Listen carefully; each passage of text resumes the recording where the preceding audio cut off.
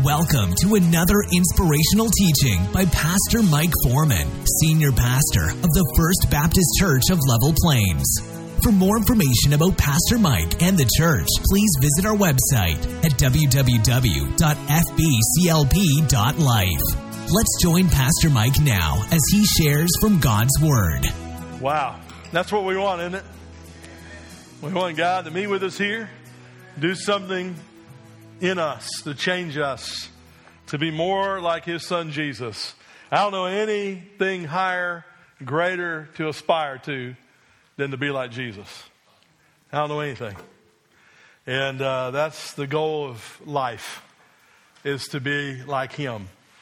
Well, we are embarking today on what I'm going to call a mini-series on evangelism that I'm calling Evangelism 101. And I know that when the pastor gets up and preaches on two things, people all the time sort of cringe.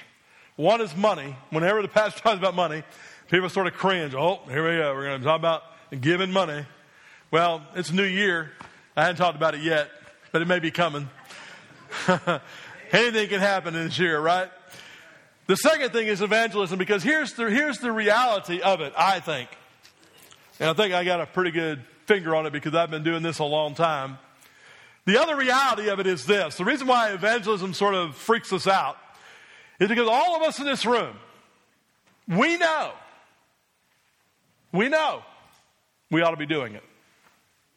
See, I don't need to stand up here and say, you should be telling your faith. I shouldn't have to tell you that because you already know that. That's the Great Commission of the Lord Jesus Christ. I think we all know that. I think we, especially in a Baptist church, we are sort of fixated on the Great Commission, right? Matthew's Gospel, or whether it be in Acts 1:8, we're fixated on the gospel, telling the truth. I shouldn't have to be up here telling you ought to be telling the truth. You're telling people the gospel. I mean, you know this. This is a reality. So there's your worry out of the way. I'm not up here to guilt you, to preach at you, to say you ought to be doing, okay? I don't want to do that because I don't want to push you into some kind of legalistic mode where you say, well, I just got to go out there and share my faith because the pastor said I had to. I don't want to do that this morning. What I want to do is sort of encourage you through this little mini-series. And I'm going to do that in a couple of ways. First of all, what I'm going to do is I'm going to preach truth at you because the truth is what really does change us. It's the truth that we need.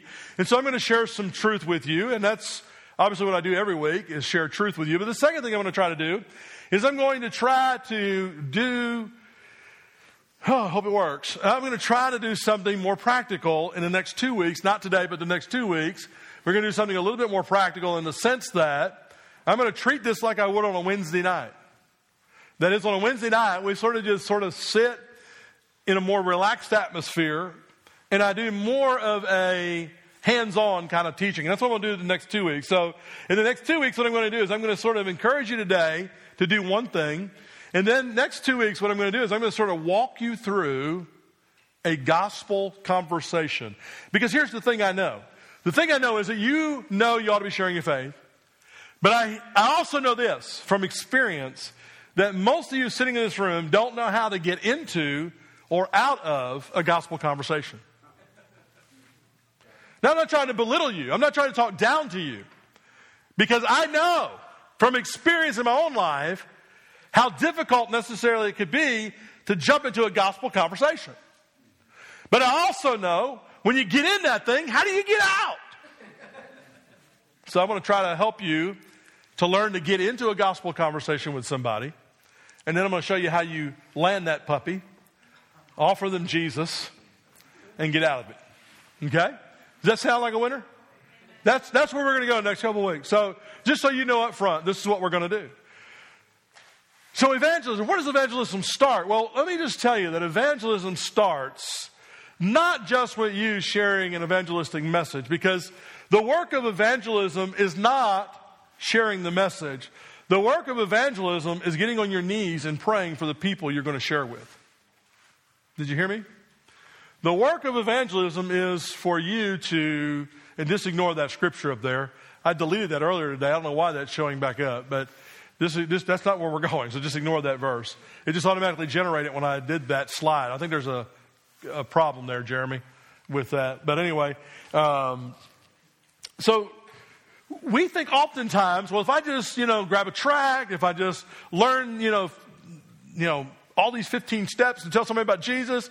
Listen, I'm going to tell you, the fruit of evangelism is on our knees. It's praying for the people that need salvation. But here's the problem. The problem is, just like we know we ought to be evangelizing, we may not have the clue that the greatest work of evangelism is the prayer. And so we don't emphasize that enough. We don't pray specifically for names of people to be saved. So here's what we're going to do today. I'm going to give you the application up front, and then we're going to jump into the text, and I'm going to walk through the text and tell you why we're going to do what we're doing, and then we'll wrap it up, okay? So I'm going to give you the end at the beginning. So I hope that's okay to do. Well, if you like it or not, I'm going to do it anyway. I'm the pastor. So here's what I want you to do. I want you right now, in your mind's eye, I want you right now to think of one person, one name of one person. I've already done this. I've already done this exercise this morning. I want you to think of one name of one person that you know pretty good that, you could pretty guess that this person doesn't know Jesus. They're lost. They don't know the Lord. I want you to think of that one name right now. And then here's what I want you to do with that one name. I want you to begin silently to pray for that person. And I'm going to give you some resources at the end of the sermon how to do that better. But begin to think about that one name, because here's what I want you to do this year. I want this one person that you're praying for, that's on your heart right now, to be your target for this year. I'm not asking you to go out there and evangelize 15 people today. I'm asking you to think of one person. And listen, if you're like me, it's a person that lives in my house. It's a person that's close to me. It's a person that's dear in my heart. Is there anybody better to pray for than those of your own kin? Or those you work beside? So I want you to think of that one person. I want you to begin to think about that, because the greatest work you're going to do this year in evangelism is to pray for that person. Do you know some of the greatest men in the Bible were just prayer warriors, and God did amazing things around them? Some of the greatest men that ever walked this planet in modern day era or just centuries before us were exercised, God used mightily. You know why? Because they exercised the discipline of prayer. And so I want you to think about that, because I think that if we will pray, we will see results. I think if we pray, we will see people get saved.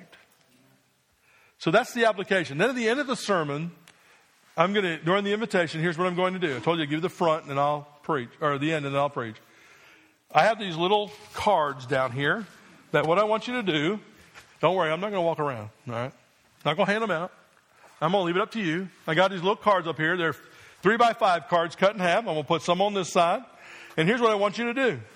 At the end of the sermon, I want you to come get one of these. And I want you to write the name of the person that you're praying for on here. First name and last initial only. Do not put their last name on here. We want privacy. And then I want you to take this card, and out in the foyer, you probably noticed that there's 2 bulletin boards that are metal looking. They're hanging there. And these things will slip in one of the little slits. They'll slip in there. And you want to slip it in there with the name facing out. All right? That's going to be our prayer emphasis this year. We're going to pray over that board. And we're going to pray God does something. Because I believe He will. I don't know if you believe that or not, but I believe He will, right? I mean, do you believe that God can do that? Because God answers prayer. And is He going to answer a prayer for the lost? I think so. I think so. So this is our emphasis, okay? So these cards will be here. You take that name you're thinking about. You write it on here. First name, last initial. Put it in that board, and that's going to be our prayer emphasis. And I'll explain more next week what we're going to do and how that's going to work, because there's only 2 boards out there now. There's going to be 2 more added out there, and I'm going to talk about how that fits in with our vision and what we're doing next week. So we'll do that next week. So take your Bible, begin to find the book of Acts, chapter 28, chapter 26, verse 18. And I want to talk to you just for a few minutes about why we need to be praying for the lost. It is the work. Listen, don't miss this point. It is the work of evangelism to pray. So don't miss that point, because that's the crux of the message today. When we think about Evangelism 101, that's the crux of the matter. So here's the Apostle Paul.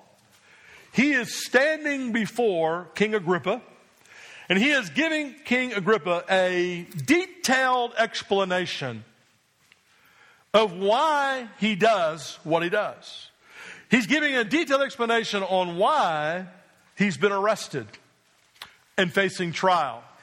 And if Paul would have not appealed to Caesar, King Agrippa would have just let him go free. So Paul sort of shares his story. And we don't have time to look at it all today, but I want you to know, if you go back later and read the whole chapter, you're going to find that what Paul does is what we basically need to do with our testimonies. And that is, what was his life like before he came to Jesus? How did he come to know the Lord? And then what is his life like now? So here is Paul defending what he's doing, defending the fact that he's been called to preach the gospel. Specifically to preach the gospel to a lost and dying world. So I want you to think about that for a minute, because as we look at verse 18 of chapter 26, you're going to say that has nothing to do with prayer, but it has everything to do with prayer.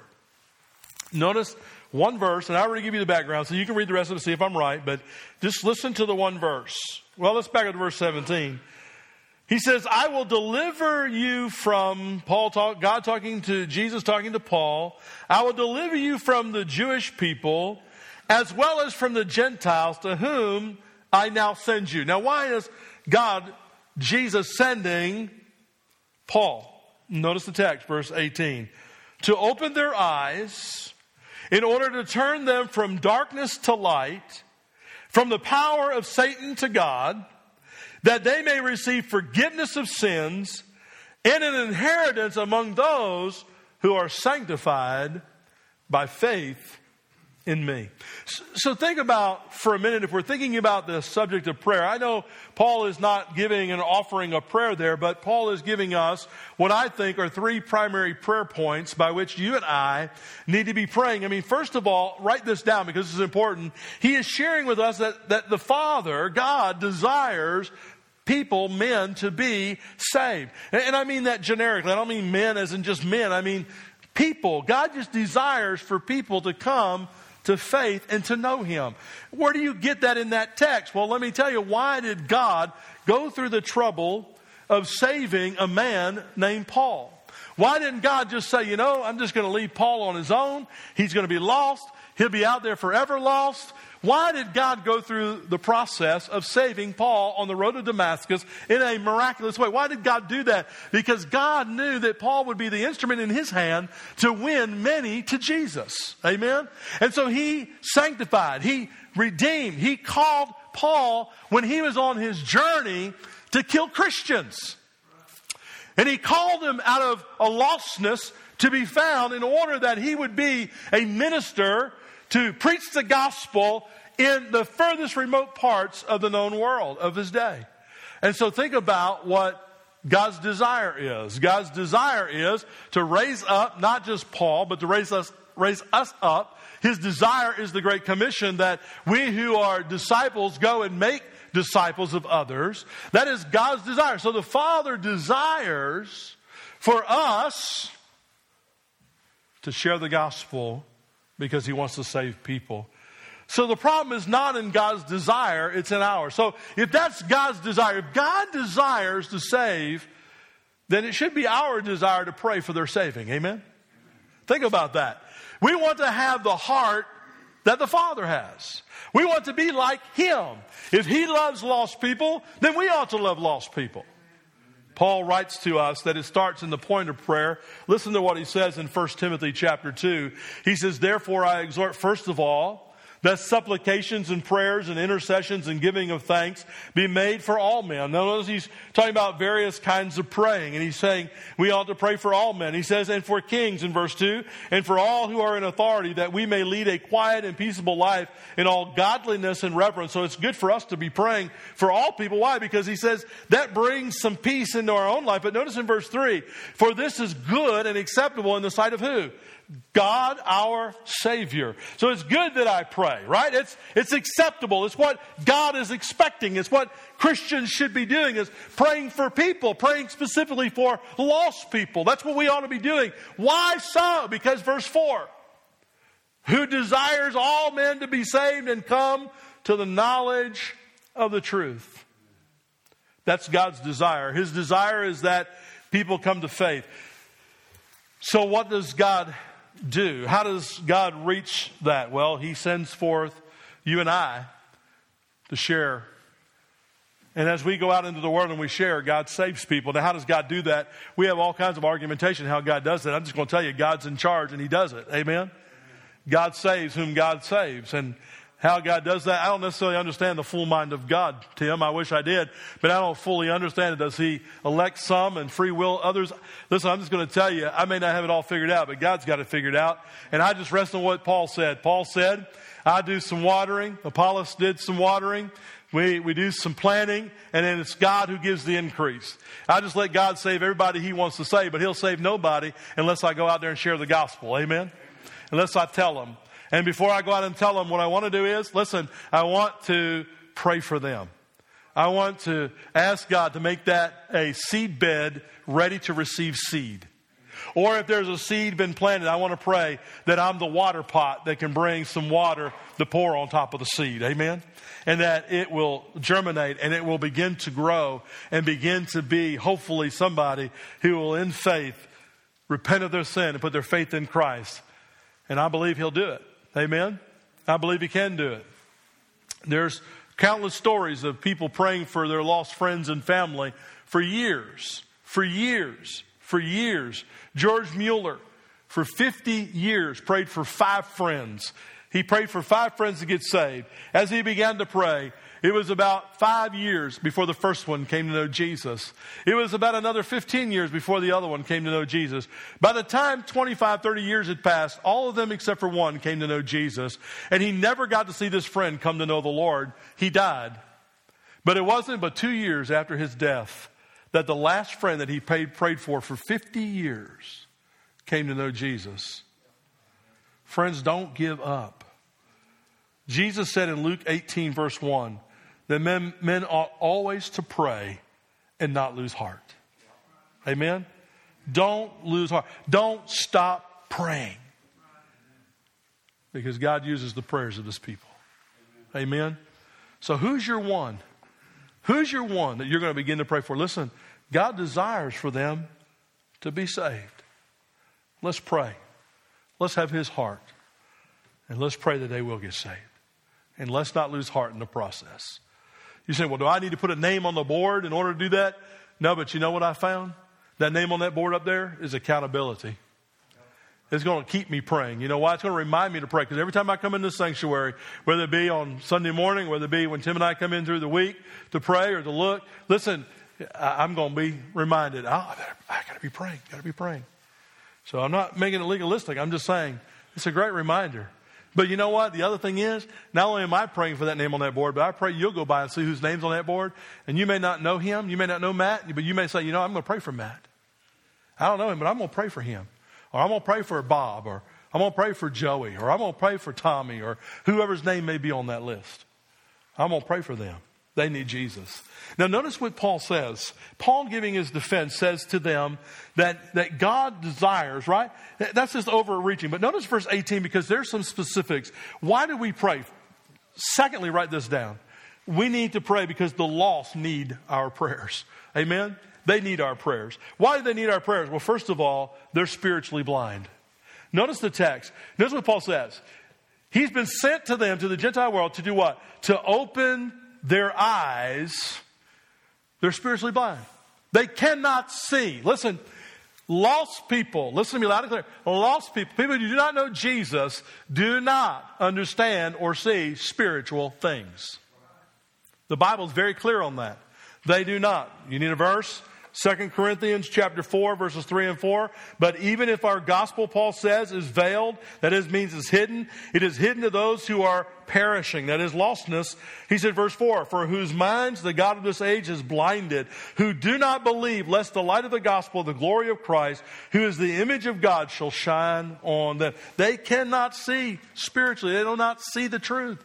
So you can talk about Jesus, and you can talk about Jesus with them and give them the evangelistic points that you've learned. But listen, We bathe that in prayer. Why? Because we need God to open their eyes spiritually to see. God, would you remove the blinders? God, would you open their eyes that they may see spiritually their need and the Savior, Jesus? I need God to do that. I can't do it. I need God to do that. The sad reality is, listen, the sad reality is that there's going to be some success in this, and there's going to be some non-success. There's going to be some folks that won't come to Christ. But there's a whole lot not going to come if I'm not praying. Amen? And if I'm not sharing. And so I want to go and I want to share because they need their spiritual eyes opened. But not only that, notice what he says in the text. They're spiritually blind, but not only that, notice he says in verse 18, to open their eyes in order to turn them, here it is, from darkness to light. Darkness and light has always been this play on words in the Bible about sin versus righteousness, or talk about being lost or being found. Remember Jesus came into the world, and the Bible says that a great light is shone in the darkness. So Jesus came and He's shone in this world that was dark with what? This sin. Sin that was running rampant. Sin in the heart of men. Why? Because we're born in sin. And so we're praying, God, would you send the light of Jesus Christ into the hearts of those who are walking in darkness, those who are walking in this sin, those who are separate from you, those who do not know you, those whose eyes have not been spiritually opened. God, they're in darkness. Would you please open their eyes, but also shine the light of the glory of your Son, Jesus Christ, into their hearts that they may be saved. Jesus wrote these or said these words in John 3. He says, and this is the condemnation, that the light has come into the world and men love darkness rather than light. Why? Because their deeds were evil. For everyone practicing evil hates the light and does not come to the light, lest his deeds should be exposed. What does the light do? It exposes. We want the light of Christ to come and expose their sin, to expose the fact that they're walking in that darkness and are separated from Him.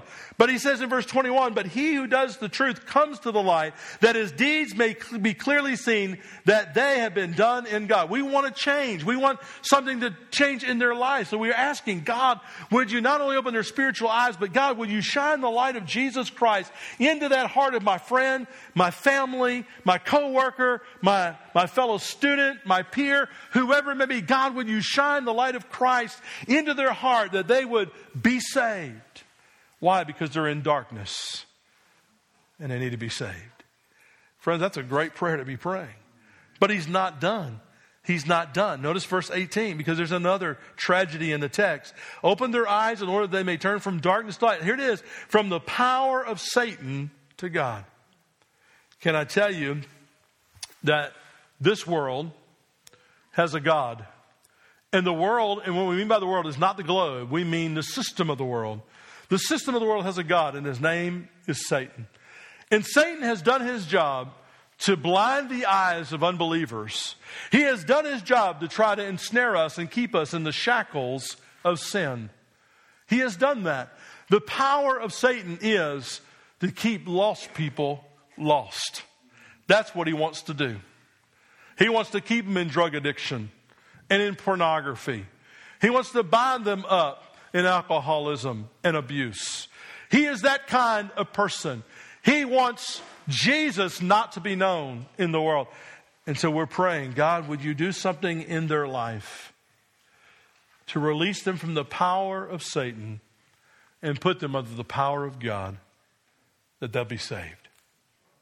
Amen? That's what we want to pray. And there's a verse, 1 John 3:8. Listen to what John says. He who sins is of the devil. There's no two ways around that. For the devil has sinned from the beginning. He says, for this purpose, the Son of God was manifest. What? He says that we might destroy the works of the devil. So I want to pray, God, would you destroy the work of the devil in the life of so-and-so that they may be saved? Amen? That they may come from darkness to light, that their spiritual eyes would be open and they may see. God has to do that. We can't. We are obedient to pray. We are obedient to tell, but it's God who gives the increase. And God can move on a heart that seems so desperately wicked and bring them to faith. But he wants to use us in that process. Amen? Another motivator that I didn't really write in my notes, I'm just going to put as a sidebar. I just want to write this down real quick. Another reason why we need to pray is because if you take all that we just talked about and sum it up, the reality is, what is the destiny of a lost man? We don't like to talk about hell much in church today. We don't want to scare anybody into salvation. I don't definitely want to do that this morning. But can I just tell you, if I'm a Christian, Brother Ed, and I believe that hell is real, and I do, that alone should be a great motivator to pray for my lost friends and family that they come to Christ. That's a sidebar note, okay? Thirdly, write this down because it's in the text. We need to pray, but not just because they're in this lostness, but thirdly, we need to pray because there's the blessings of salvation awaiting them. Don't you want to see people come to faith and find what you found? It's the greatest news ever. Amen. I mean, why would we not want to share the best news ever with people who need to hear it? I mean, think about it. I'm not peddling Jesus this morning. There's some people who want to peddle Jesus as a fixer-all. You know, you just come and trust Jesus and your life's going to be a bed of roses. Let me tell you something. When I got saved at 17, that's when the battle ensued. Amen. There is this journey, there is this walk with Christ by which now you'll have Satan who used to be for you against you. And so you'll have this battle. But let me tell you something. Greater is he that is in me than Satan that's in the world. Amen. So when you begin to think about it, there is this blessing that awaits them. Notice what God said is the outcome. Notice, go back to verse 18. He says to turn them from what? Blindness, that they may see, darkness to light, power of Satan to God, that they may receive, first of all, forgiveness.